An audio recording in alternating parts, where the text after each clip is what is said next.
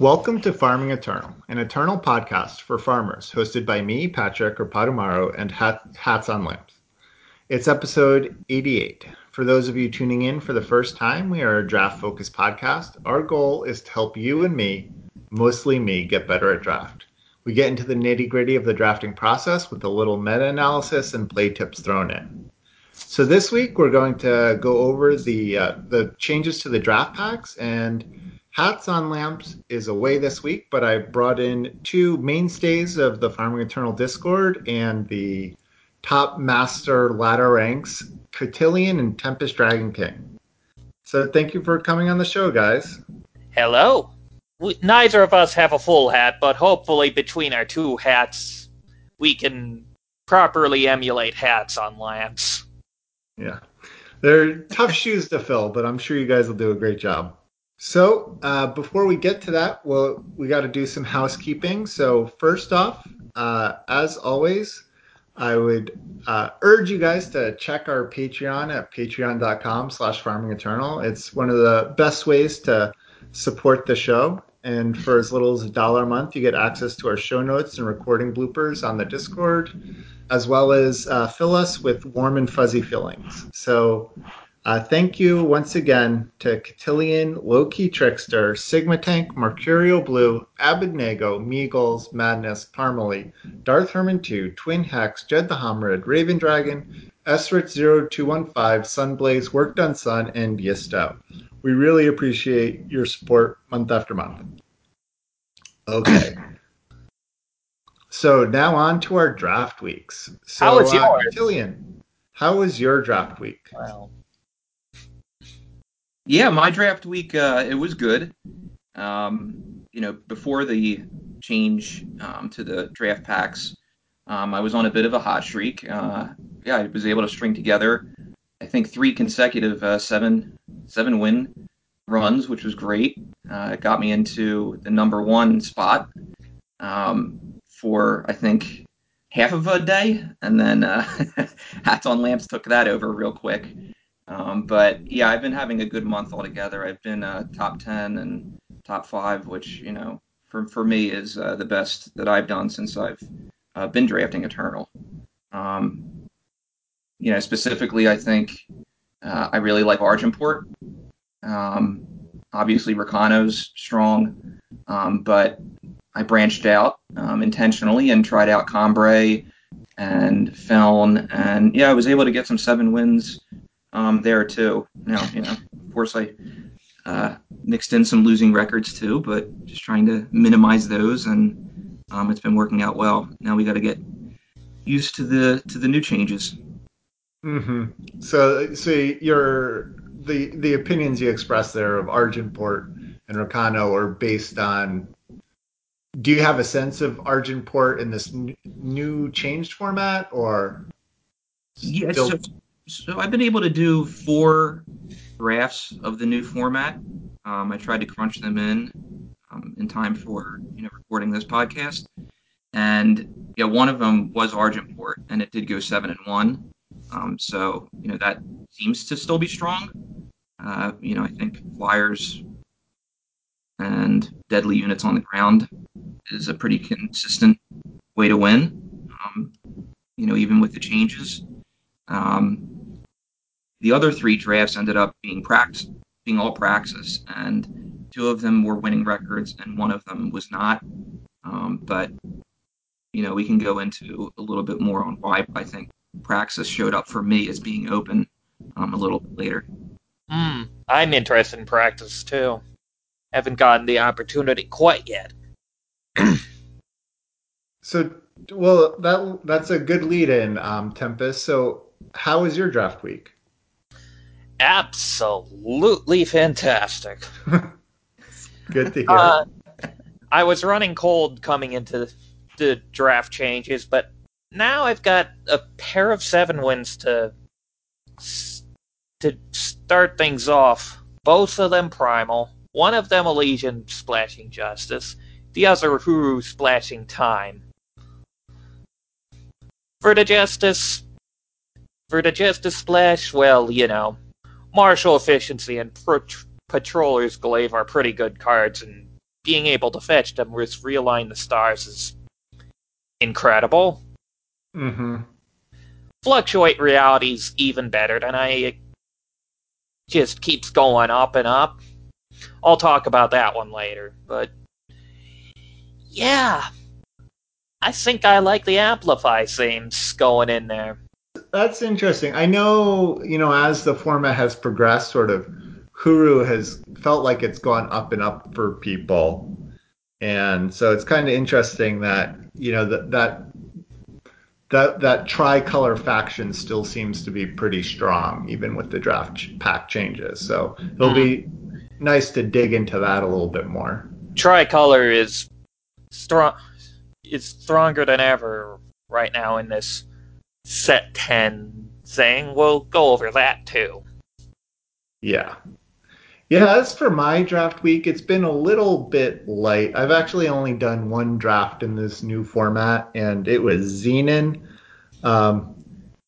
Sort of coincidentally, my first Xenon deck of set 10. And it is not a Mandrake's deck. It's kind of like a mishmash of some really strong cards and some really, really bad cards. I think I kind of drafted it with the hopes of I picked like an early Consuming Greed up and was thinking I could kind of try to make, and I picked up an early the worm that draws you 2 cards if you play a spell on your enemy's turn. Haze Worm. Yeah, Blur Haze Worm, and I picked up an early Grizzly Contest, so I was kind of feeling a little bit of like set 9 vibes and thought I could take that somewhere with either, like a Relic Consuming Greed package and then some fast spells. And then it just like nothing. I ended up drafting like 2 halves of a deck and nothing really came together. I didn't get a second Consuming Greed, so then I'm like playing a bunch of relics like Amberlock and stuff just to like trigger my Consuming Greed, even though I only have one of them, and I didn't get many fast spells, so it's kind of a bit of a train wreck. But I do have a couple strong rares and a Speaking Circle, so that's sort of been carrying the deck so far. Well, Speaking Circle's at least good. Yeah, exactly. Nice. I'm particularly adverse to picking early Consuming Greeds and Blur Haze Worms. Those cards just seem like they fail for me a bit too much. Yeah. The thing, it was like a pack 2. It was like a pick 2 Consuming Greed. It was just like the pack was so medium that there wasn't anything I was like excited about. Well, I suppose you can pick it there. And then I was like, well, Waystone Gates boosted, and you get all, and there's all of these. Like, it seems like it should be good because there's so many of these like sort of disposable relics in set 10. I was like, oh, if I could get 2 of these or get a Waystone Gate, this, that automatically turns into a real deck. But I just never saw any of those things. Funny thing about my drafts, I never saw one Waystone Gate in both of those drafts. I know, and then Gunnar, world champion, of course, his first draft of the format splashes double Waystone Gate. So that's who's been taking them. Never lucky over here. Sometimes someone on the Discord like posed the question. They really want to know how the algorithm works because sometimes, like for instance, I've seen so many Root Rippers this month, and then I think it was Beard Broken chimed in and said, they've only seen one the entire month. I would love to know, just how the draft packs actually do get passed because it's interesting. Like, I've seen 2 Waystone Gates. And then there's me seeing second to last pick Valley of the Ancients in a draft where fire was most likely a bait. Yeah. The algorithms are good, but they're strange. They sure are. Yeah, it's always interesting to me. I try to bring this up with Hat sometimes, and he mostly just he doesn't believe my theories on this. But I do feel like when I play, like there is clustering of my opponent's decks and my decks. Sometimes, like I'll just like face all Rakano for a while, and then all of a sudden I'll face all of a different type of deck, and then the next draft I'll just like face like 3 or 4 Huru decks in a row, or the next week or whatever. So it does feel like there's some clustering, but again, since our brains are designed to see patterns, it's always hard to know if it's really a pattern, or it's just random noise. But Be thankful that my brain can't just display memes on command, because one kind of flashed through my head there. all right, so I guess let's move on to our picks of the week. Card of So, the week, not or pick. yeah, card of the week. Card of the week. Cotillion, what's your card of the week? My card of the week is Darkwater Vines. It's a 1-cost shadow unit. It's a Mandrake. It's a 1/1 with Regen. And its ultimate ability, when any player discards a card, Darkwater Vines gets +1 attack. And then both players discard the bottom 4 cards of their deck. And why it's my card of the week, I think people realize that it's a decent card. But I think it still is being undervalued because I see it show up in late in packs all the time. And I mean, to me, it's actually quite a powerful card. I mean, it's a 1-drop, so it'll serve your early game very well. Regen ability is fantastic. There's a lot of X1s in the format that it blocks successfully, not just once but twice because of its regen. And then, because it's shadow, I found it to be really good because shadow has a lot of sacrifice synergies. And once Darkwater Vines gets rid of its regen ability, it's great sack fodder for your Grizzly contests, for your Combust, Grave Robbery if you're running that card, Devour, which some people in the community know I'm really high on that card as well. And then it also, it has Mandrake synergies. It can mill. I mean, there's just so much that card does, and I shouldn't be seeing it, third to last pick in a pack. But I do, and I scoop them up. And then I've also noticed that, some of the really good drafters, in the 7-win decklist channel on the Farming Eternal Discord, a lot of them have Darkwater Vines. Some have full play sets of them, more than full play sets. So it's a very powerful card, and I think people should be drafting it higher and more often. Yeah, it's a powerhouse of a 1-drop. And you also mentioned Grave Robbery. I think people are a bit too down on that card, too. Oh, I Actually, hate that card. it's situational, but it does neat things. Yeah, no, I understand that it can be good. I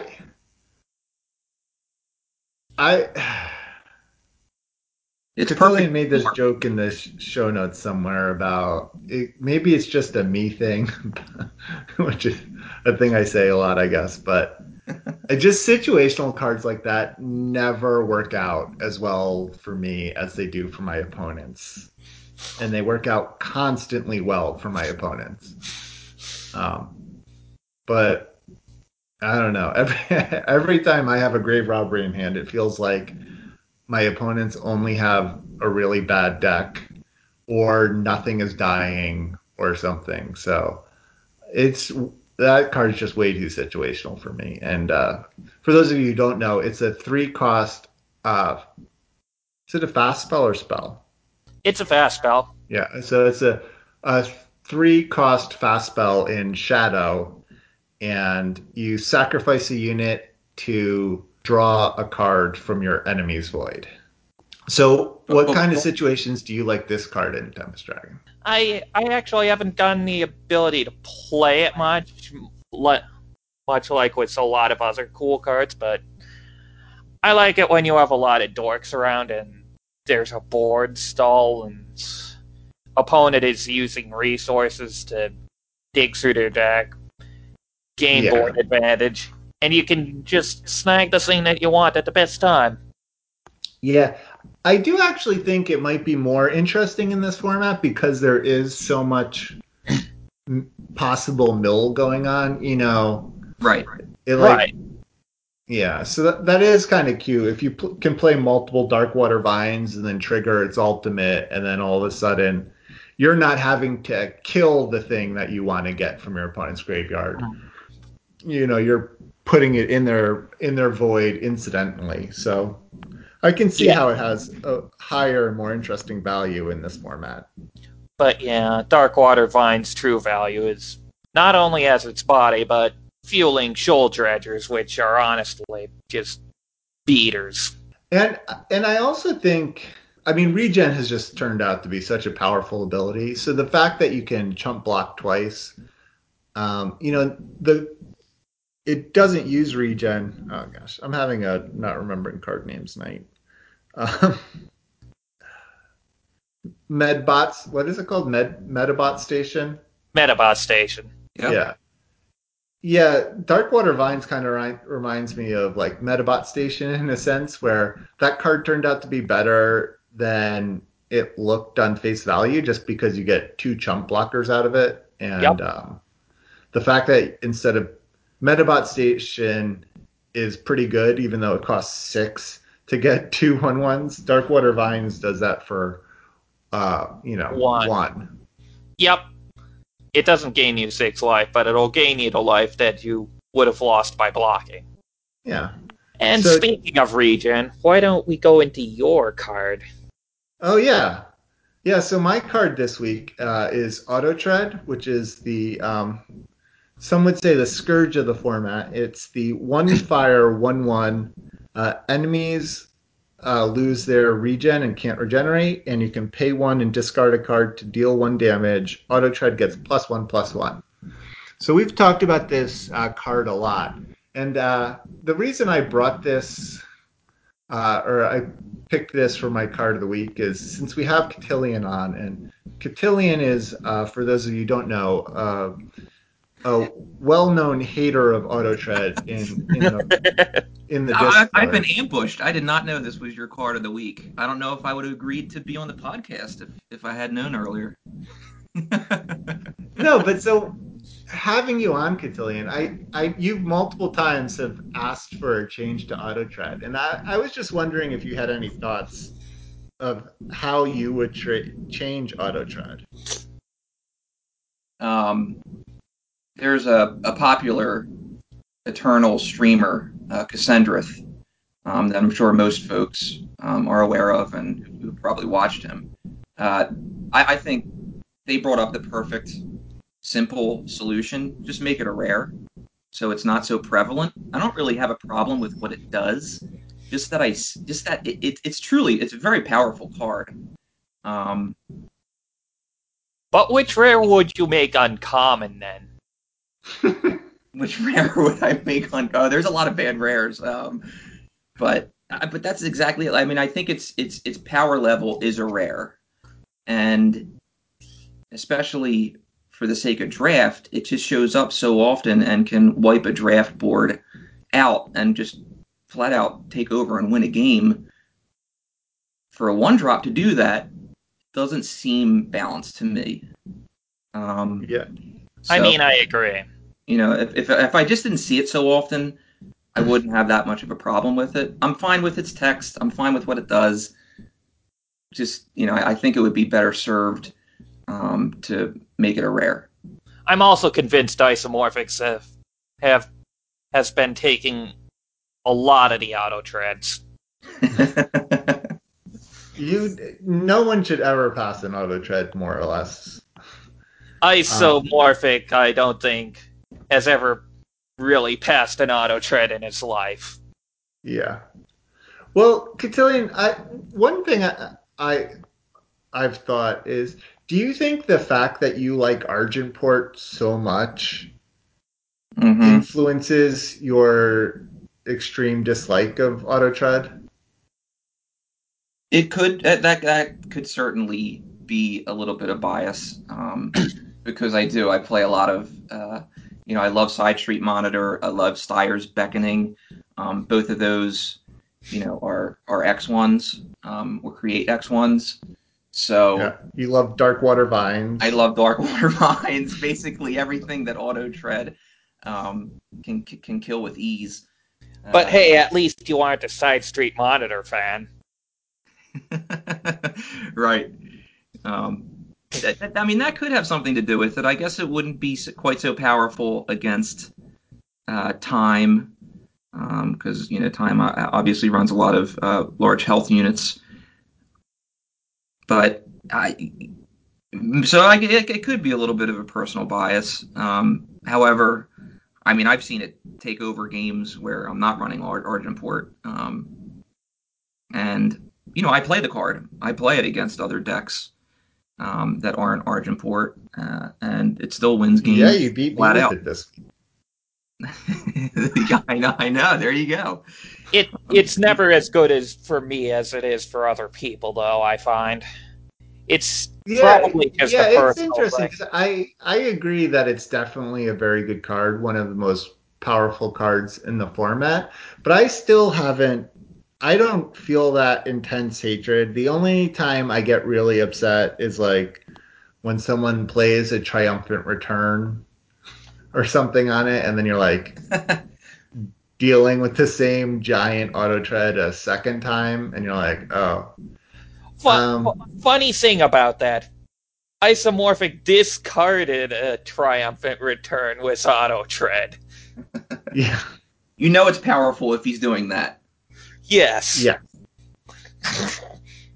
I think I went against you, Tempest Dragon King, and you suited up your auto tread with Cobra Gear, which is a time card that I remember that a game. deadly weapon on auto tread, and it didn't matter how much health my units had. You just pinged them all to death one at a time. So Yup. That was a little traumatic. Yeah, it's traumatic whenever this thing gets deadly. Yeah. Yeah, okay. So I like that. You like the card, you just wish you saw it less often. And I think that's valid. I mean, you I think because you both draft a lot more than I do and draft decks that are particularly susceptible or like decks that are very susceptible to this card. I wouldn't say so. On my end.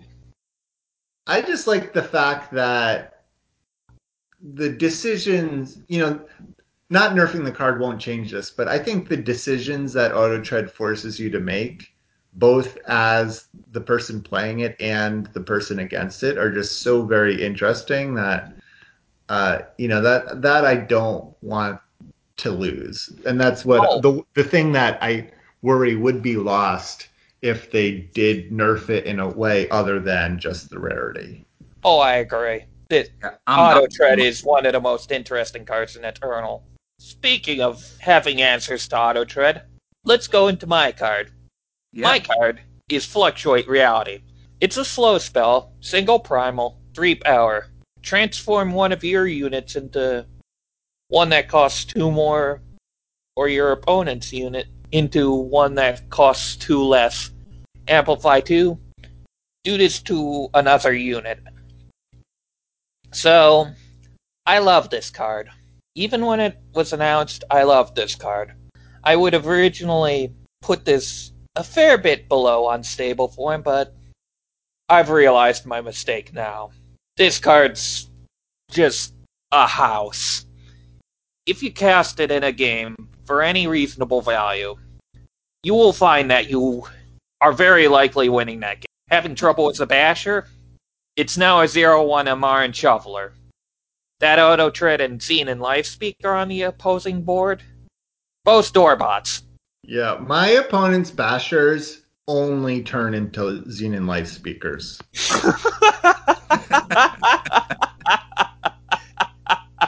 It does have some variance to it, but I love it. Now, Tempest Dragon King, I have a question. Are you playing it? Do you find yourself playing it more on your opponent's units or on your units to upgrade them? On my units, I build my decks around unstable form all the time. I'm pretty much got the manual to it, so I know what to turn into bigger stuff. Aerial Spotter's good. Wind Channeler's good. Joan Frostkin's pretty good. Air Support's incredible to turn into an 8. 8 drops will hurt you in ways you didn't know possible. Yeah. Yeah, that's interesting. I would say that I tend to use it on my opponent's unit, and then like the Amplify I'll like incidentally use it on one of my units or two of my units. But I usually don't use it until I can get value by taking down an opponent's unit. Yeah. I will sometimes use it to advance my board position if my units are feeling particularly weak and undercosted. Yeah. Yeah, and I think another thing that's not super obvious about the card on first glance is I think it's surprisingly good as a finisher. You know, like getting a flyer out of the way Oh, or yeah. getting like a big blocker out of the way to be able to hopefully, if variance goes your way, hit for lethal damage. You know, sometimes that can go awry with with a low roll on your part. But yeah, I think it's a great card, and it's definitely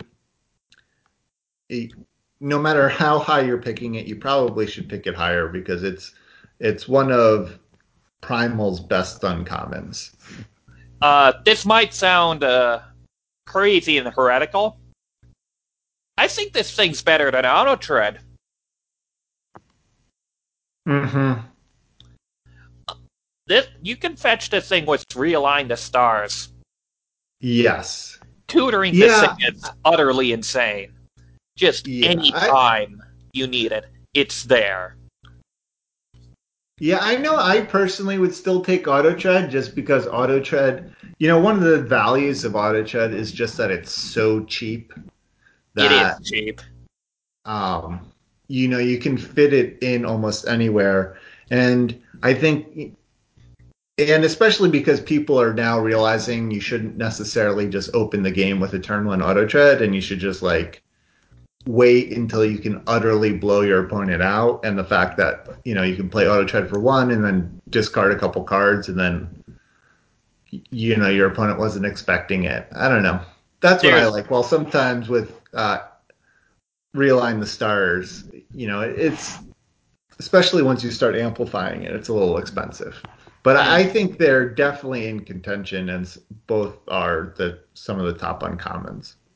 Yeah, I just like pretty big and slow decks, too. Yes.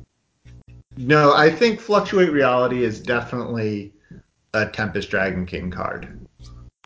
In more ways than one. All right, so we're going to go over our 7-win run breakdown. This will be very short because we don't have anything to say because the format just changed, so it's not really worth talking about cards yet.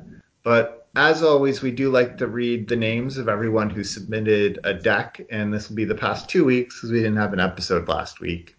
For those of you who have no idea what I'm talking about, this is our long-standing data collection project that we do on the Discord where listeners can either mail us their 7-win drafts to farmingeternal@gmail.com or post them in the 7-win channel on our Discord in either exported deck lists or any kind of Eternal Warcry link. And then we take this information, we put it in a spreadsheet so we can see sort of how the format's evolving, what factions are doing well, what factions aren't, as well as sort of break down the top commons and uncommons and what cards are showing up a lot in all of the decks that are submitted. So our new contributors this week are Ark and Decizen, and our veteran contributors are Amos, Agent Dynamo, Alabazoo, Abgots, Beard Broken, Celtic Guardian 7, Collector, Psychologist, Darth Herman 2, Fafa Papa, FS Forward Sound, Full Robot, Gato Sujo, Hats on Lamps, Honky, Ip Long No, Jed the Homrid, John Avon, John Holio, Madness, Meadow, Mercurio Blue, Meavers, Out on a Limb, Patamaro, Slepper13, Steve Irwin, Tempest Dragon King, Vader, Who Does That, and Winter Mute. So thank you everyone for sending in the decks, as well as John Holio for entering all the lists. And then hopefully next week or the week after we'll have enough lists submitted of the new format to really start breaking down how the draft pack changes have shaken up the format, at least as far as the 7-win decks that we receive are concerned. But hey, we'll a lot of them are primal. Oh, so sorry. What? But hey, a lot of them are primal, so I'm happy. So let's move on to our main topic, the draft pack changes. So for those of you who don't know, this week they changed the order of the draft packs. So now instead of Empire of Glass, draft pack, Empire of Glass, it's now draft pack, Empire of Glass, draft pack. So they switched the order, as well as added 84 new cards to the draft packs, and a lot of them with a 10x boosting, as well as changed the boosted rates of a whole bunch of cards. So this is quite a big shakeup, which was a little surprising for me so early in the format. They usually save the draft pack order change till a little later, at least based on my recollection. So it's kind of interesting that they're sort of doing that so early in the format. Not that it's that early. I mean, the format's been out for a while, but usually we have like an injection of new cards and then a huge shakeup in the boosted ratings, and then after that second or third format gets stale, they switch the pack order. So that's the first thing of note for in my eyes. Any other big overview things that you guys have noticed? Yeah, I can jump in. So I think one of the things that immediately stands out is that there's a lot of cards that are boosted or have been added that provide influence. I think the symbols, which give you 2 influence, they're boosted up from, I think they were at 5 times boosted, now they're 20 times. All the seats are boosted. Seek powers are boosted up to 20 times from 5 times. And then all the tokens, you choose one of 3 different types of influence. They're all 20 times up from 10 times. So Bannerman's also 10 times X. Yeah, I mean, exactly. So there's just a lot of opportunity to build your 3-faction decks. If you're, if you're courageous enough to do that, or at least it's easier to splash powerful cards that you see and some that you may have hesitated in the past to pick. Well, maybe you don't hesitate quite so much because you're more likely to find fixing to splash and play that card in a game successfully. Mm-hmm. Yeah, the other thing is they also added all of the cards that add influence from the last format. So Valley of Ancient are now back and boosted. So like the Valley of Ancients, there's Silent Hysteria, Unbreakable Tradition, Forbidden Research, Imprison. So it does seem like you're saying, not only is there a lot of fixing, there's a lot of these like influence cards, but looking through the boosted list, it doesn't seem like there's a lot of cards that require a lot of influence. So like the fact that the symbols are boosted is kind of interesting to me. Hey, that means you can play those legends that require 4 of one influence and 2 of another. Yeah, I've already seen Roshi seat drop down on me. Wow. Surprisingly. Yeah, like Argent Depths had a lot of units that got buffed when you added influence. Fire had that one Sentinel that went from a 1/3 to a 3/3, or you can make it a 3. Flame. Flameheart controller is just a monster at 2. Right. So those cards aren't around as much. So like you said, Yeah, Puck, like I don't think those like that's what you're focusing on. I think you're really just focusing on you're able to run a 3-faction deck more Yeah. successfully. right. Yeah, no, I agree. It's just like symbols are a weird way in my mind to to do that. They are. Mm-hmm. Um, so it's kind of if it's so it feels to me like you would want them for something else, but then that like something else doesn't exist. So like like Armed and Dangerous isn't 10x. Disappear isn't 10x. Scanning through the list, it's like the only 10x card that really seems to care about this is Steam Blast. There, Uh, there's also all the market rares being 20x, which means you'll probably find a market in the draft packs. mm-hmm. Yeah. That's pretty big. So Cotillion, is that your big prediction that you think the 3 faction decks will pick up in this format? Yeah, yeah. I've already. I mean, in the 4 drafts that I've already done, I've seen more 3-faction decks than I think I was. I mean, it's a small sample size, but it was noticeable to me. For me, it's not just a prediction, but a certainty. Yeah. The Don't, fixing Yeah. is good. don't This forget, format. there's always a corrosive dagger hanging around out there too, which loves your fire symbols. Yep. Oh yeah, no, that's true. Yeah, but like Corrosive Dagger it's not 10x, so you're It's just not. you're not going to see it quite as much. You're not going to see it quite as much as the 20x symbols Is it that even you're on. 5 times boosted? Corrosive Dagger is 5 times boosted. Armed and Dangerous is Okay. 5 times boosted. Yeah, so then Um, it's reasonable yeah, frequency. That's fine.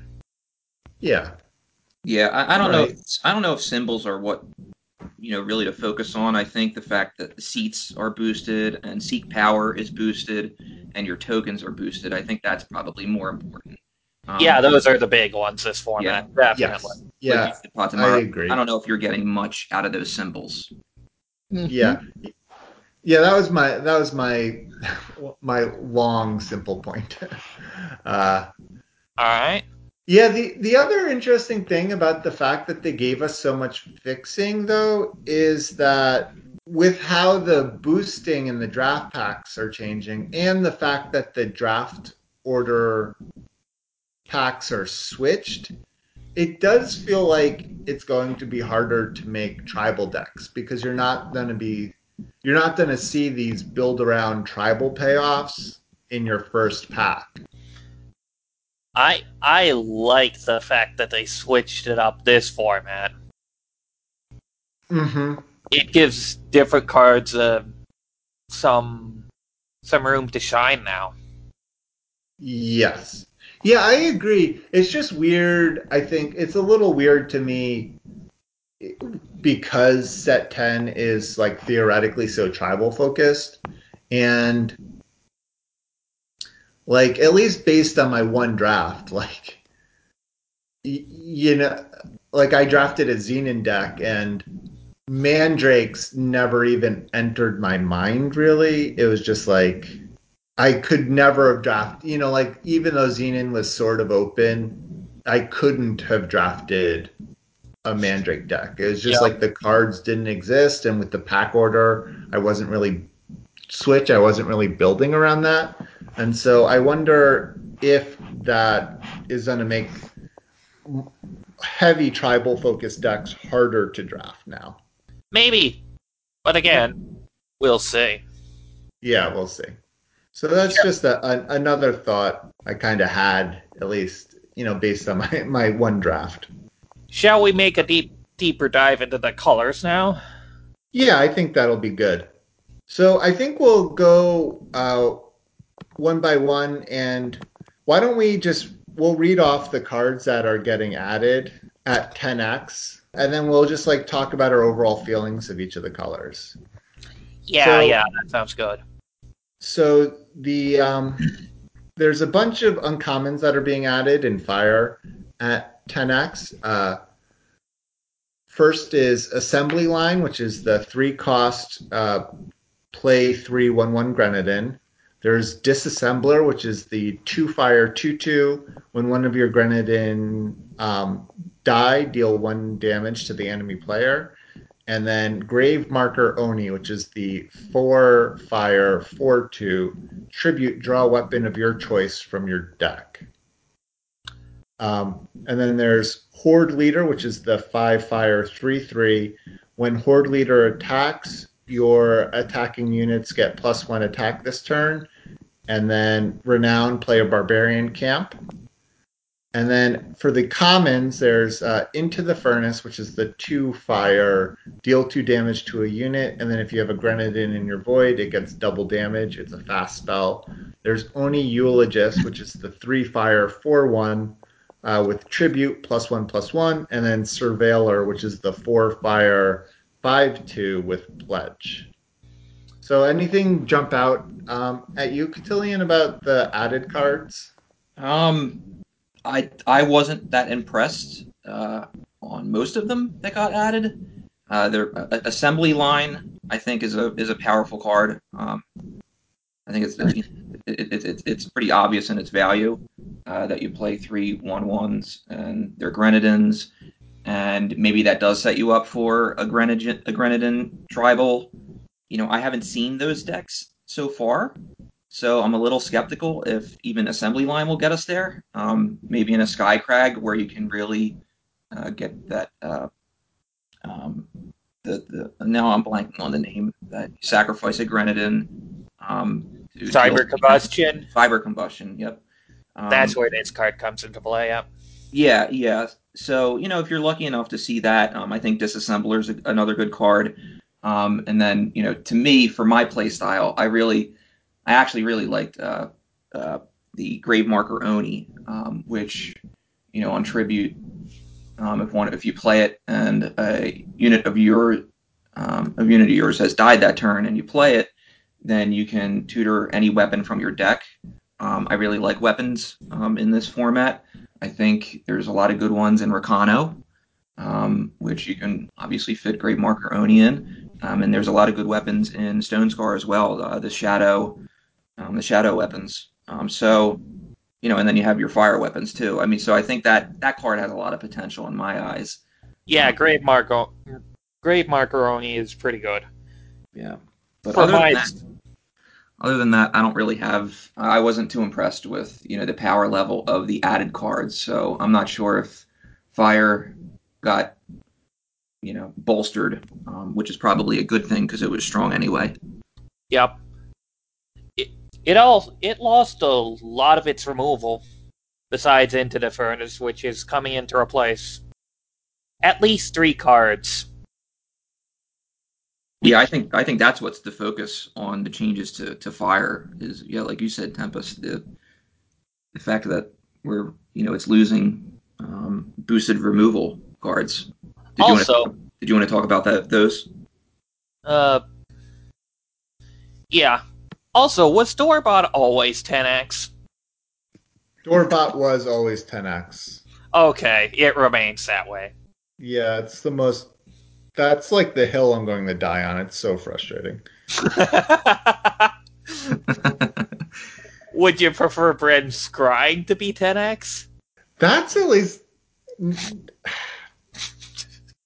I've put Bren Scrying in a deck, so.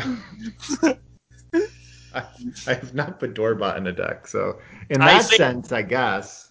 I think I remember Pojo playing like 3 Doorbots once. Yeah. So that's a hoot. Yeah, for a while, I long time listeners of the podcast might remember. I I compared Bren Scrying to Opt, and then I started trying to play these like super high velocity like four Bren Scrying decks that never worked. It was a lot better in theory than in practice, but it felt like there could be something there. You just couldn't draw it. That was the problem. Is you have to find the exact amount that you never draw Bren Scrying, but you still have a lot of them in your deck. Anyways, The removal that is now less boosted, chemical 5x to rounds. 1x, are chemical rounds, pillage, and conflagrate. Yep. So we are really going to rely on Into the Furnace and Ruinous Burst. Also, Char. And Char. Okay. And Char is still 5x.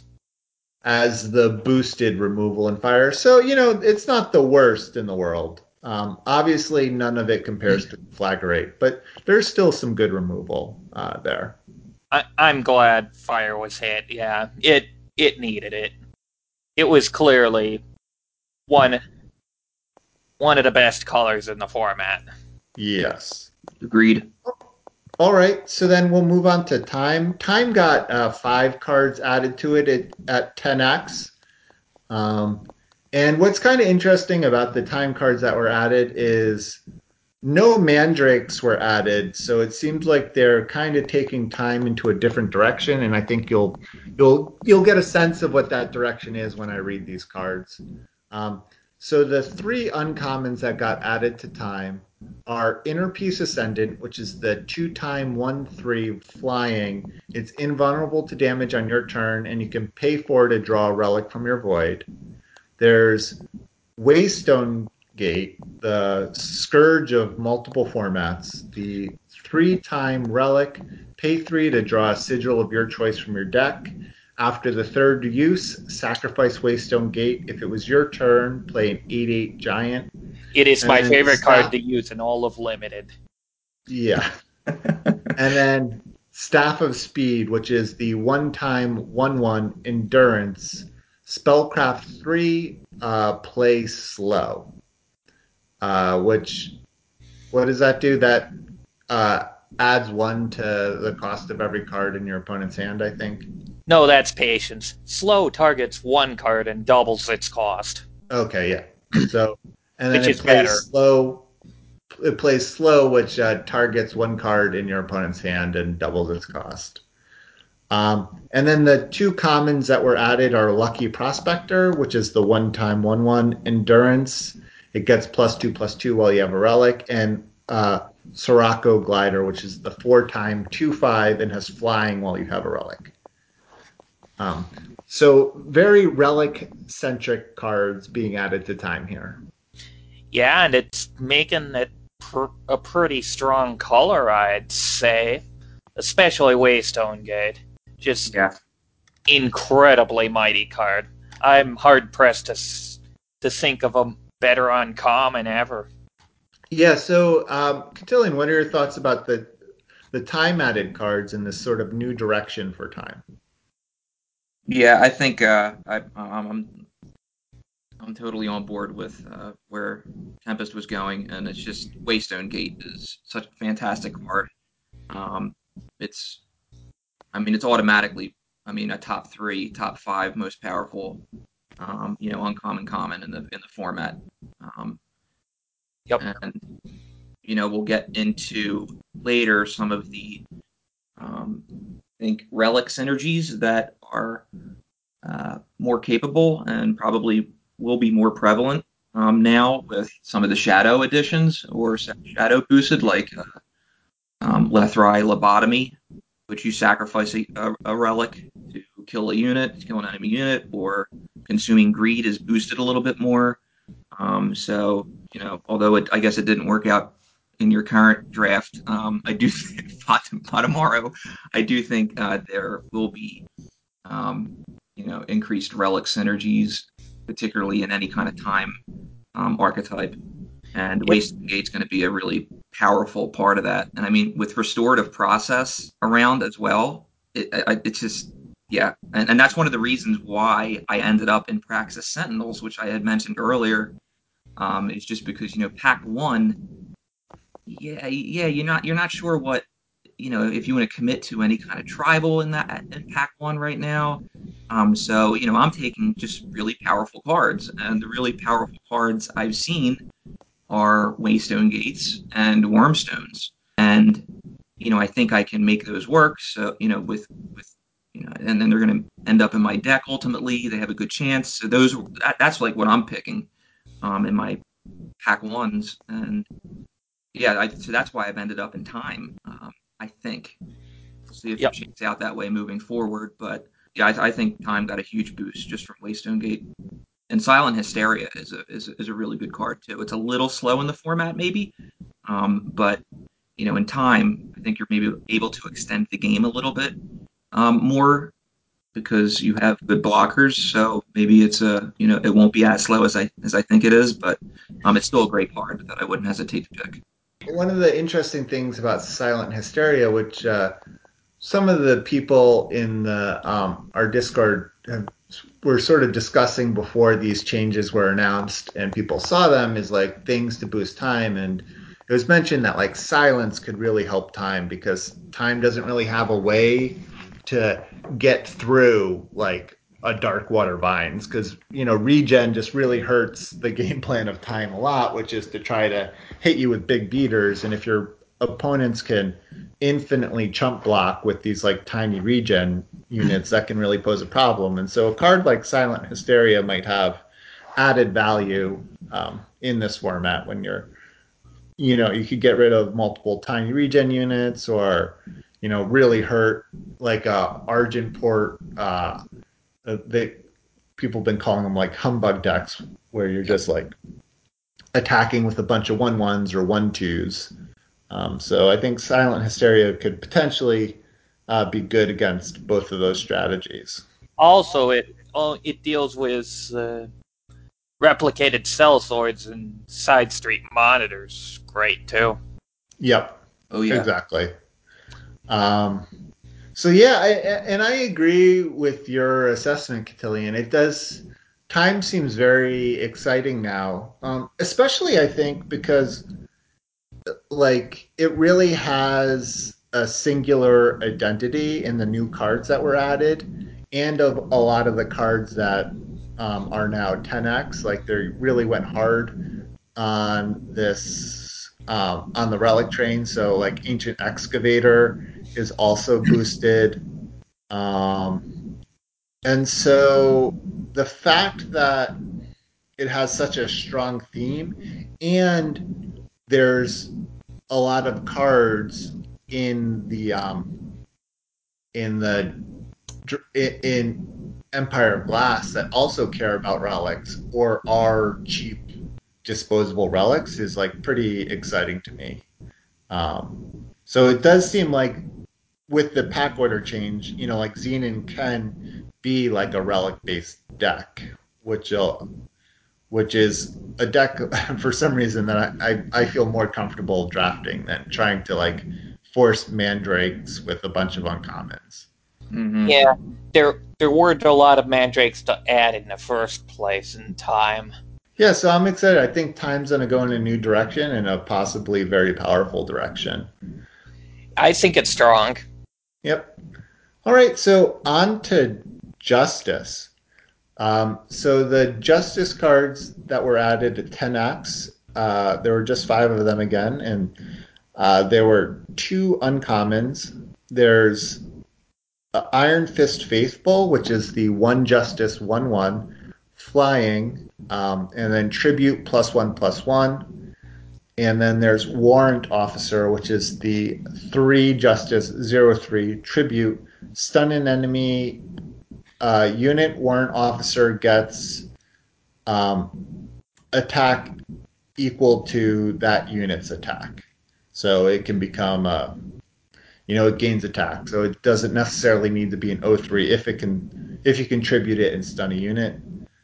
And then there are 3 commons that were added. There's Crown Watch Recruiter, which is the 5-cost 3/5 that has tribute, create and draw a 2/2 soldier. There's Coastal Recruit, which is the 3 Justice 3/3 with pledge. And then Silverwing Purge Leader, which is the 6 Justice Justice 3/4 flying tribute lifesteal. So, we got a couple Valkyries, we got a couple soldiers here. Anything stand out to you, Cotillion, about Justice? There's definitely, obviously, as you read through them, a theme of tribute, meaning, you want one of your units to die when you play your unit that has tribute.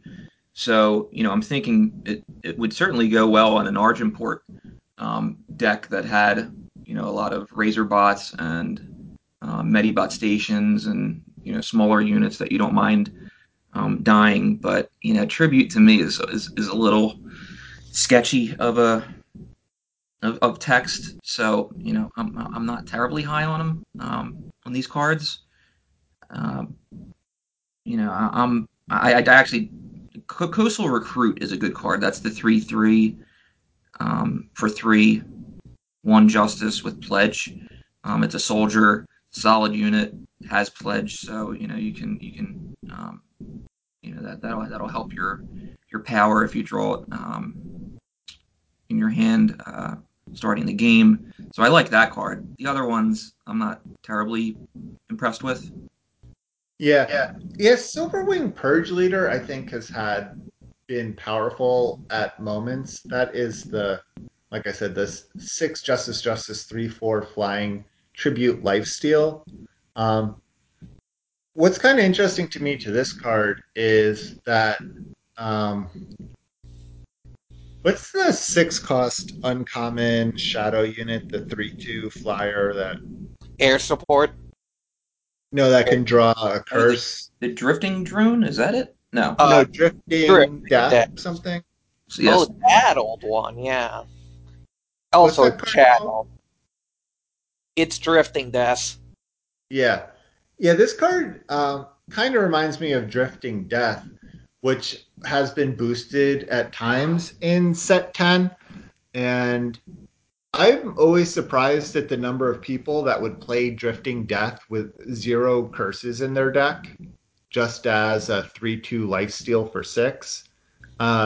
Which kind of gives me hope for Silverwing Purge Leader as a 3/4 lifesteal for 6, potentially, if you contribute. But the nice thing about expensive tribute cards is you've had enough time to build a board that allows you to set up tribute at 6. Like a card like Iron Fist Faithful, which is a 1/1 for 1 with flying tribute +1/+1.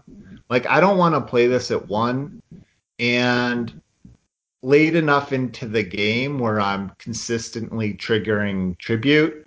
I don't really want a 2/2 flyer for 1 either. This all That just card's not feels, exist. except for Coastal Recruit, this all feels like one giant gut punch to Justice. And Yeah. it needed it. Martial efficiency, air support, some of the better commons like Bastion Gatekeeper and Centimarket. God, what a good color. Yeah. Oh, yeah. And then the other thing to note is there's also some notable rarity changes and downgrades. So constantly middle of the pack, 2-drop of Justice. Argenport Soldier is dropping from 10x to 5x. So you're going to be relying a little bit more on your 3/1 guy. I really relied on that card. I'm sad. Yeah. Yeah, well, that was one of the things about Justice is you just didn't have to worry about 2-drops because you had the Sentinel in your set 10 and your Argenport Soldiers in the draft packs. And then the other card that's been particularly great this format, Talon of Nostrix, is also going from 10x to 5x. And that was one of our ways we dealt with early auto tread. as well as a bunch of other early 2 drops or a lot of these pesky like 1/1 flyers and stuff that you can um, that have been in the format up until now. But yeah, it's not hurt too bad, but it's enough to actually for it to actually feel it. Justice Yeah. is still a good color. Still has good commons boosted in these draft packs. It's just a Yep. lot of them's gonna be seen less often. Yep. And again, it'll be interesting with the draft pack change. Like this, Justice is a prime example. Is it's I feel like going to be hard to know what direction you're gonna want to be going with like Soldiers and Valkyrie because there's such a heavy mix of both in but all the payoffs will be in pack 2 and 3. So again, that I think that's going to be an interesting question that we're going to have to ask ourselves. Yep. Yeah. All right, and then on to Primal. So Primal had 6 cards added, two or just a single uncommon, and that is Elvish Swindler, which is the 5 primal 3/4 summon play a relic of your choice with cost two or less from your deck, as well as Acantha's Outrider, which is the 6 primal 3/3 flying pledge. Acantha's Outrider costs 3 less while you have a relic, or just cost 3. There's Biting Winds, which deals 6 damage to an attacking unit for 3. There's Book Club Yeti, which is the 2 primal 3/1 sacrifice Book Club Yeti to deal damage equal to the highest cost among your relics. There's Changey Stick, which is the 2 primal +1/+1 flying Spellcraft 5 to play Polymorph. And Yeti Traditionalist, which is the 4 primal 3/3 Overwhelm Muster, gains +2/+2. Whew. That's some power right there. Yep. Not just in Changey Stick and Biting Winds, but Book Club Yeti and Akansa's Outrider. Those units are good. And it also leans in on Time's increased reliance on relics, so these Yeah. primal units that like relics are also welcome. Yeah. And one of the most interesting things about this set of cards that are added and boosted is that they're all powerful cards, but none of them really go into, I think, what the best primal deck is in this past format, which has been Huru, which is kind of interesting to me. Like, obviously, a Huru deck would be happy to play a Changey Stick and probably a Biting Winds, but like, none of these cards are really like Huru cards or Soldier cards. So this really seems, these cards being added really seem to be fitting with, like you said, Tempest, with Time and Shadow Relics, which is kind of interesting because it does seem like these are all great in a TPS deck, and yet none of them are Mandrakes either. And I mean, none of these are very exciting for Skycrag, which is, I think, another deck that was hurting a lot. Uh, That's more so I don't boosted know. by It'll be kind of fire. interesting. I really feel like they're leaning into making Elysian and oh geez knowledge, or what is knowledge, Aurelian, Aurelian. yeah, or Elysian and Aurelian decks are getting boosted with these additions. Also, there is one rare that I would like to note that has been added. Temple Shihan's 10x this format. He's a 3/3 for 3, double primal, inspire Unity draw kit flying, and summon, play an inferiority complex on another unit.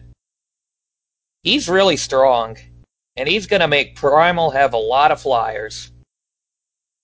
Yes. Yeah. Yeah, so You stand. Primal, and that's one of the things that we've noticed about this format is Primal doesn't have a lot of flyers.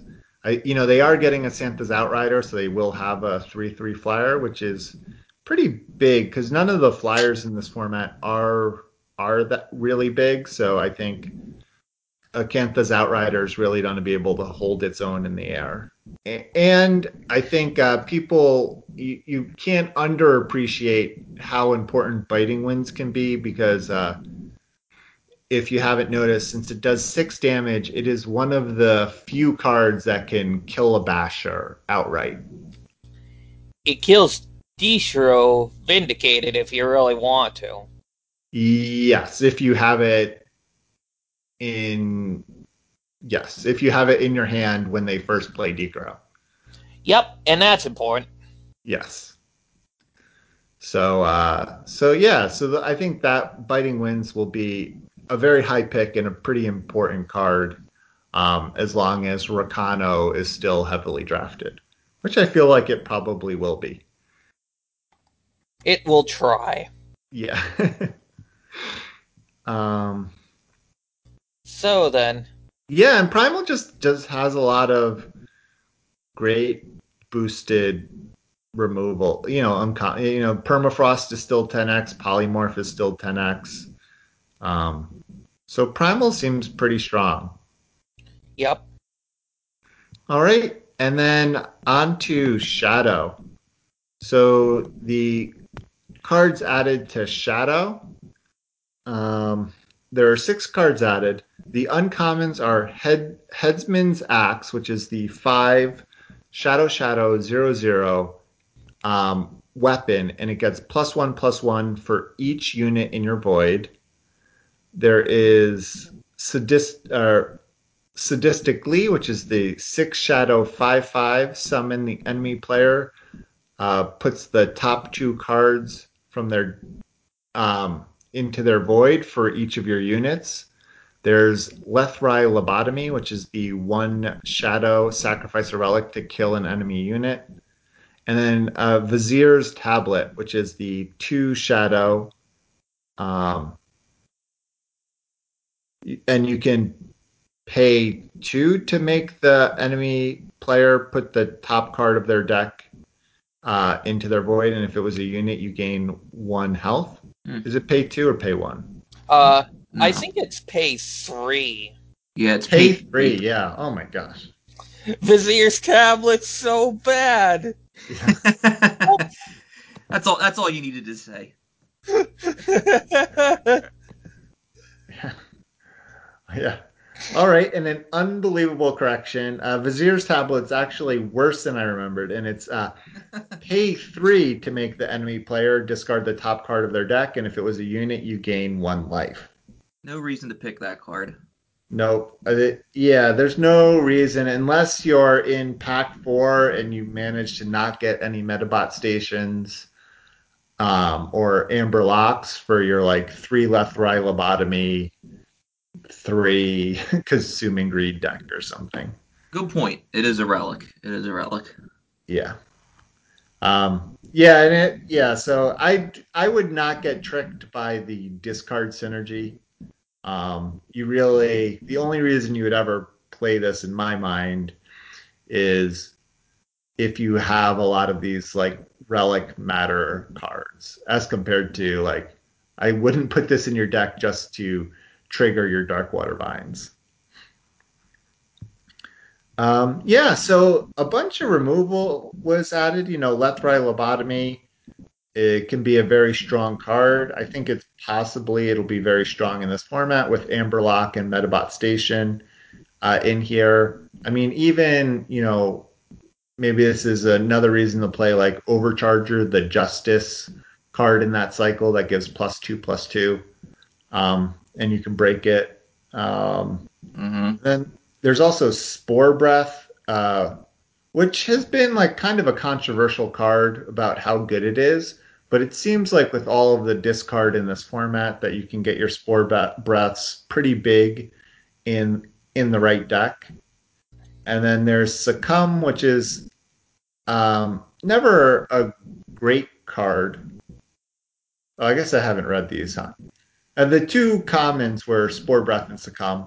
And Succumb is, never a great card, but it does again have some of this discard synergy. And, as people have noted, Succumbs, while not a great card, work better in multiples because the more units you kill, the more likely they have to sacrifice a high value target, which is kind of interesting. Yeah, and if you build your deck around that, it surprisingly becomes a real card. Yeah. And Despite especially like we very mentioned bad. earlier, Imprison is now boosted. So, there's a lot of ways to force your opponents to sacrifice creatures. So, maybe there is some kind of like heavy sacrifice discard deck, um, Yeah, out there. So that'll be interesting to see how people make use of these cards. I won't know how to make use of them. That's for sure. Yeah. I'm really high on Spore Breath in particular because I think with all the ways to get units in your Void, your Dredgers, your Darkwater Vines, your Sunset Priests, I think that card's going to be almost hard removal. Cool. Any other thoughts on Shadow? Probably the only other thing worth mentioning I thought was that Suffocate, which was hard removal, kill a unit with 3 attack or less. That was boosted 10 times, and now that is going away down to 1x. So it'll still Yeah, be. that's a big hit. Yeah, so, I think Spore Breath kind of, and Lethrai Lobotomy replace that. Which is Yes. interesting. Mm-hmm. Yep. I mean, they still do have, Grizzly Contest is still their big, the boosted common removal, so that's still there. Like we mentioned, Imprison, but Yep. Plague is still at 10x. Um, Vara's Favor is still at 10x, so they still do have, a fair bit of removal, but yeah, um, Suffocate is gone. And then we'll move on to the multi-faction cards. They added a whole bunch of multi-faction cards that I think are worth mentioning. And they do seem to fit. I do like the look of them and how they do seem to fit with the themes that they're adding. So it seems like they've been pretty well thought out. In Praxis, the two cards that were added, I get are Purify, which is the 2 Praxis spell, and that deals or silence a unit and deal 3 damage to it. So this is just a generically pretty powerful card. Yeah, I And like then it. there's Talir's Choice at Uncommon, which is the 5 fire. Sorry, the 5 Praxis, and then oh gosh, I don't know what Talir's Choice does. I know what it does. Okay. It deals to the enemy player and gives your units 2 attack or 1 Yeah, attack. 2 attack. Or it gains you 2 life and plays 2/1/1 explorers. Yeah. Nifty So little not card. a great card, but kind of fits Time's Explorer Sentinel theme to some degree. It had an explorer theme. No, well, some of the Sentinels cares about explorers. Yeah, I guess. I'm not saying it's a strong theme, but it's kind of, it's kind of there. It was from the weird period where Sentinels and Explorers cared about each other. Yeah, exactly. And yeah, the main card to mention is Purify is a pretty strong card. Okay, and then Rakano, it gets Field Captain, which is the 5 Rakano 05. It gets +1 attack for each time you or one of your units have attacked this game. And then there's Aijin's Choice, which is the 2 Rakano, kill an attachment or uh, kill an attachment on an enemy, or create and draw a +4/+4 mithril armor. I like And mystical armors. what? Yeah. This choice card is great. I pick it whenever I see it, so I'm happy to see Yeah, this it's coming back in. yep. And so I think both of these cards that were added are pretty possibly pretty strong. Field Captain, you're doing a lot of attacking with Rakano, so getting a big beefy 5 cost finisher might be pretty good. It doesn't have evasion, which is um, one of the down points about Field Captain. So, it can be a 25, but if your opponent has a couple Dark Water Vines, you're never killing them. Hmm. All right, then Cambrai. No cards were added for Cambrai, so they still just have Auric Record Keeper and Safe Return as their 10x boosted um, cards. Then Elysian, the added cards, there's Sodi's Choice, which is the 2 Elysian, play a Sandbind on a unit, which makes it lose flying, and it's a curse, or negate an enemy fast spell. And then there's Tunneling Gargantua, which is the 8 Elysian 5/5 with Killer and Pledge, and it gains attack and health equal to the cost of your highest cost relic. So these cards are again seem to be hinting at this relic deck, and then Sodi's Choice is sort of boosting up a bunch of the muster cards. They added a muster Yep. card, and even in the previous format, there were a bunch of muster cards. So Sodi Choice is a pretty good way to trigger muster in a single card. I like Sodi's choice. It's nice. Yeah, there's some really Yeah, some really and powerful there fast are a cards. fair number of flyers in this format, so I think it can have its use, and negating an opponent's martial efficiency Yep, uh, probably will feel very nice. absolutely. I mean, martial efficiency, mighty strikes, bottoms up. Um, yeah, this thing's going to do some work. Oh, I'm going to be looking for it. Yes, yeah, I agree. It might be surprisingly good. And then in Huru, the added cards, there's Duelist's Blade, which is the 5 Huru 4/4 relic weapon. Summon, you gain an Aegis. There's Island's Choice, which is the 3 Huru fast spell, negate an enemy spell with cost 4 or more, or attacking enemy units, kill an attacking enemy unit with 4 attack or more.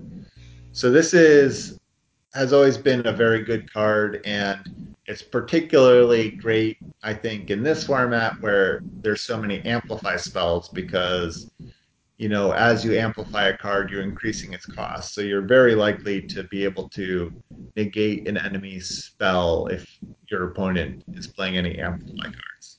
But you won't negate the triggers of the Amplify itself, so that Maveloft Elite's still going to be buffed up to the moon, that Maveloft Quartermaster is still going to be drawing like 3 cards, or that Glacial Shaper is going to be a summoning a 6/6 still.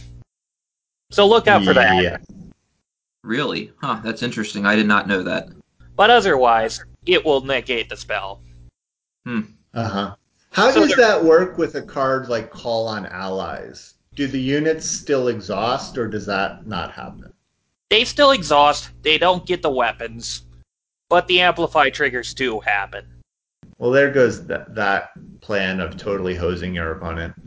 And then the final card is the 4 Huru Shield Bash, which is a spell. It stuns an enemy unit. You gain 2 life and draw, or 2 armor and draw a card. So I guess that technically can fit in this like Huru stun deck that I'm still not a believer in. Yeah, it's Yeah. kind of a mini scene within soldiers. Yeah. Yeah, this is more of a pack 4 card if you picked up some Frostclaw Riders or something like that. Maybe. Boulder Yeah. Gate guards work with them too. Boulder Gate Guards, yep. Fencing Masters. Not a bad card. It's not anything groundbreaking either. Yeah, and it's kind of yeah. I passed 2 early fencing masters in this last draft, and again, that feels like harder to get too, because before you pick a fencing master, I feel like you really want to get stun, and the fact that the Peacekeeper or whatever the 3 Justice 2/2 is like one of the best ways to stun units, and you won't know if you're going to get them before you take the fencing masters. Feels like it's going to be even harder to get those kind of synergies going. And then Argenport, the added cards are a bunch of good cards and then a ridiculously bad card. There's Knight of Sorrow, which is the 5 Argenport 4/4 with Lifesteal Tribute +2/+2.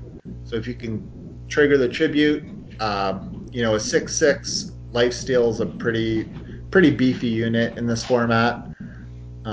There's Streetwise Informant, which is the 4 Argenport 1/4 Endurance Unblockable, pay 5 to gain 2 life.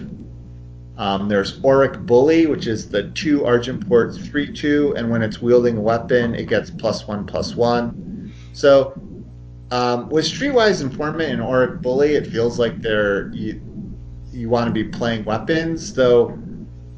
I would not say that up until now, Argenport has had a ton of weapons in the format, so that'll be interesting to see if that's a direction that deck goes. I mean, I have seen Oathkeeper's hammers. Yes. Yeah, They'll be decent on them. Shadow Wall Cloak is one that comes to mind.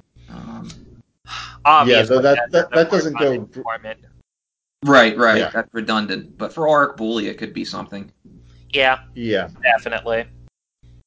Force Unblockable is nothing to sneeze at. And then there's Elo's Choice, which is the 2 Argenport slow spell, and you can gain 3 armor or all all units. Yeah, all units get -1/-1. Among the choices, I will always make fun of this one with the rest of the Eternal Discord. It's sad. I will say though, it could possibly have, I don't know. There are a lot of X1s, so if you build your deck right, maybe it has a use. But maybe a lot of those X1s are in Justice and Shadow, so right, exactly. Yeah, it's kind of counterproductive if you ask me. I agree. Yeah. So I think this is it's not only a bad card just on its own, it's also a very weird card to boost in this format. Yep. All right, and then Felm, no cards were added. Wretched Raven, though, is still 10x, along with Essence Feast. Wait, what about Twilight? Yeah. What about Twilight Raptor? Was that added? Yeah, I can jump in. So Twilight Raptor is 1-cost Feln, 2/2 flyer to bird, and it's 5 times boosted. So that's a really strong card as a 1-drop 2/2 with flying. Also, we forgot about Wanderlust Kieran and an Elysian. That's a 2-mana 1/2 time primal. It has flying and muster +1/+1. Is that also 5x? Wanderlust Kieran is 5 times, it looks like. Yeah, it's 5 times as well. Sorry. Okay, yeah, sorry. I was only looking at the 10x's, but these are both 5x's. Good flyer. Yeah, okay. All right. Yeah, see, you guys are changing the rules. All right. All right. So you wanted to talk about the Twilight Raptor, Cotillion? Oh, I just wanted to mention it, so we didn't skip over it, because I do think it's a powerful card. I mean, a 1-cost 2/2 flyer. Yeah, that's. Iron Fist Chancellor has to do work for it. Twilight Raptor just is one. Yes. Yeah. Exactly. Which is good, because I think Feln needed a little bit of a boost. And And it's another primal flyer. Obviously you need shadow to go along with it, but goes back to, well, we have more fixing. So We I have think seats. yeah, exactly. So I think in your primal decks, Twilight Raptor could be something good. Let's get to Skycrag, shall we? Yeah. So the one that the card that was added at 10x is Mortar, which is the 4 Skycrag fast spell, and it deals 4 damage. And then at 5x, Rock Slide, which is the deal 2 damage to an enemy or 1 damage to 2 enemies, fast spell, or Caleb's Choice, which is also 5x, and negate an enemy spell with a single faction or an enemy attachment, or destroy an enemy attachment with a single faction. So, yeah, these are pretty good cards. Rock Slide, I think, will be good in this format. Like you said, there's a lot of X ones. It is redundant with Ruinous Burst. Um, But hey, dealing 2 to something sometimes is pretty alright. yeah. And Mortar will be interesting because, again, it has always felt like 5 toughness is, the number you want to hit, which this does not hit. Except Metal Um, Fang, which is 4. yes. So it does kill a Metal Fang, which is important. It's something. The All right. Omens of the Past special. Anyways, And then in Stone Scar, there were no 10x cards added, but they did add at 5x Clan Hunt Caller, which is the 4 Stone Scar, 4/3 Warcry. Summon your other units, get Warcry this turn. And then Runic Revolver, which is the 5 Stone Scar, 2/2 Relic Weapon with Quick Draw, and then summon, deal 2 damage to the enemy player. Runic Revolver, huh? That's gonna Yeah, be this is always a hard. This is a hard card for me to evaluate. It doesn't seem great it being so doesn't seem weak, but right. quick draw on a relic weapon is a very powerful ability. So We've seen Silver Slicer go off. yeah. So these are cards, and Clan Hunt Caller can be pretty interesting because I do think Stone Scar can go pretty wide with a bunch of small Grenadins. So giving them all Warcry could be interesting. Um, Yeah. So yeah, those cards to look out for. See Um, Warband Scald from earlier formats to see how this effect can be powerful.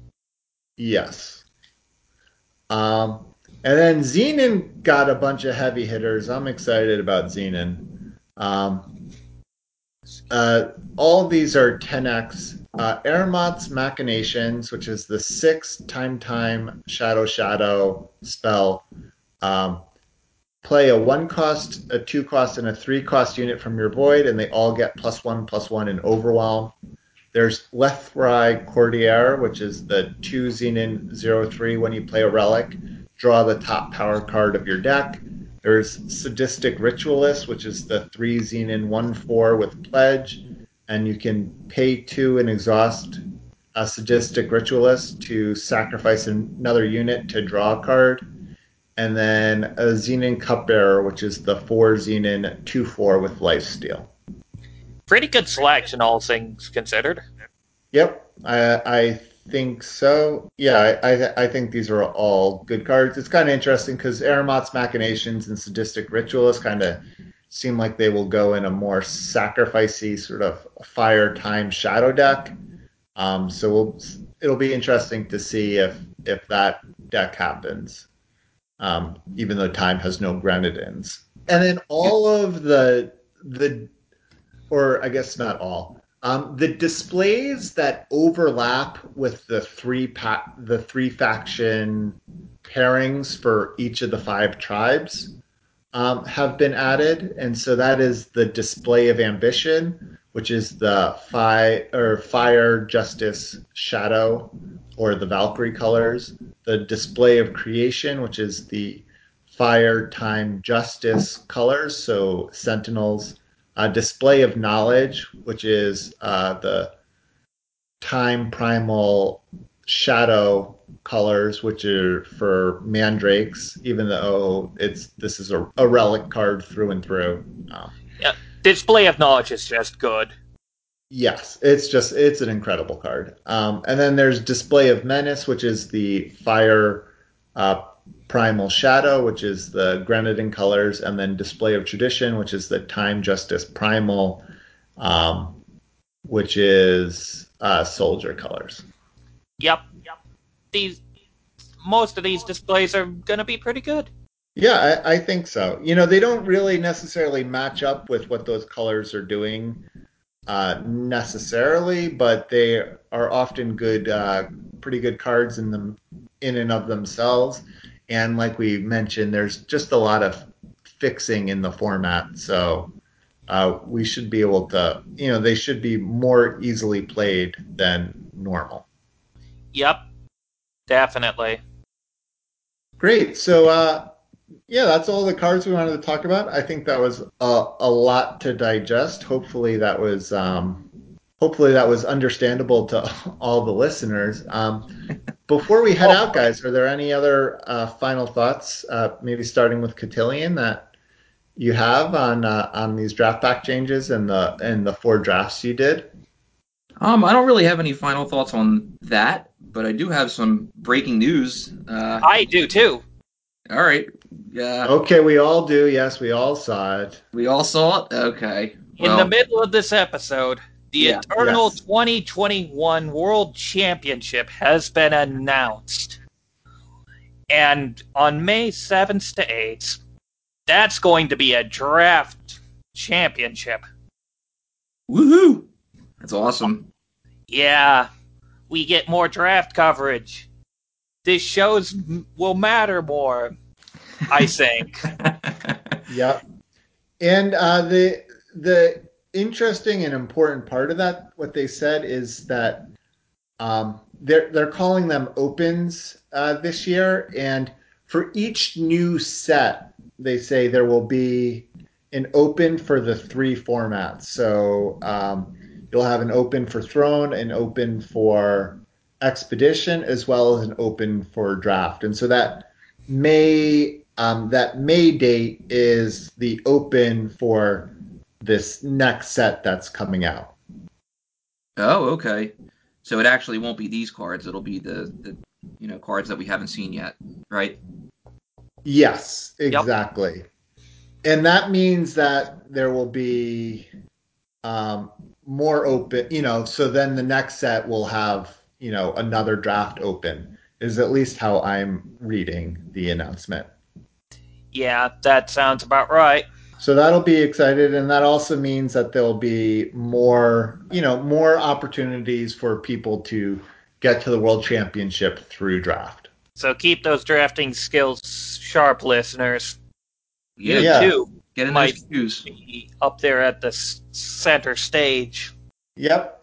Yeah, and actually, the most surprising thing for me for this announcement is that at least they're claiming the prize pool is back to 100,000. So it's back to what it was for the 2019 World Champ or competitive season. So yeah, so I think this is all pretty positive news. I know people recently have been a little down on the game and the lack of communication, and I think the draft queue waiting time has gotten a little longer, and people have been kind of noticing that and feeling the effects.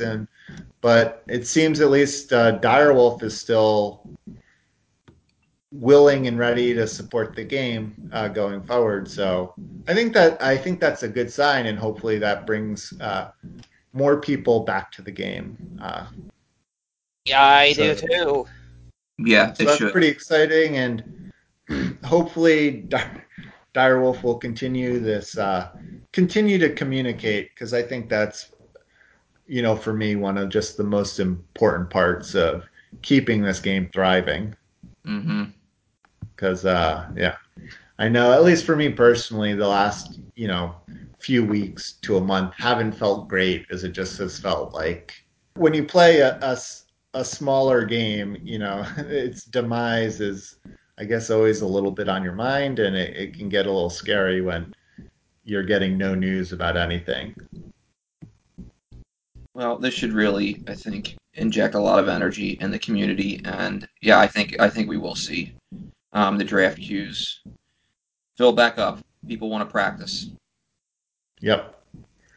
All right. Well, thank you guys for coming on. I really appreciate you coming in to fill Hatz's seat this episode, as well as give us your some tips and advice of your experiences so far in this format. I think this was really great and really appreciate you guys coming on. Oh, thank you. No problem. A lot of fun. Cool. So we'll end our show there. So thank you again to all our patrons for making the show a success. And for those of you who are not patrons, a reminder to give us a 5-star rating and review on iTunes, Stitcher, or Google Play. You can join us in our Discord. There's a link in the show notes. And finally, you can thumbs up all of Raven Dragon's Reddit posts where she posts about the show on Reddit. That'd be much appreciated. And don't forget to send in all your 7-1 deck lists you do this week to farmingeternal@gmail.com. And remember to keep on farming. Have a good night.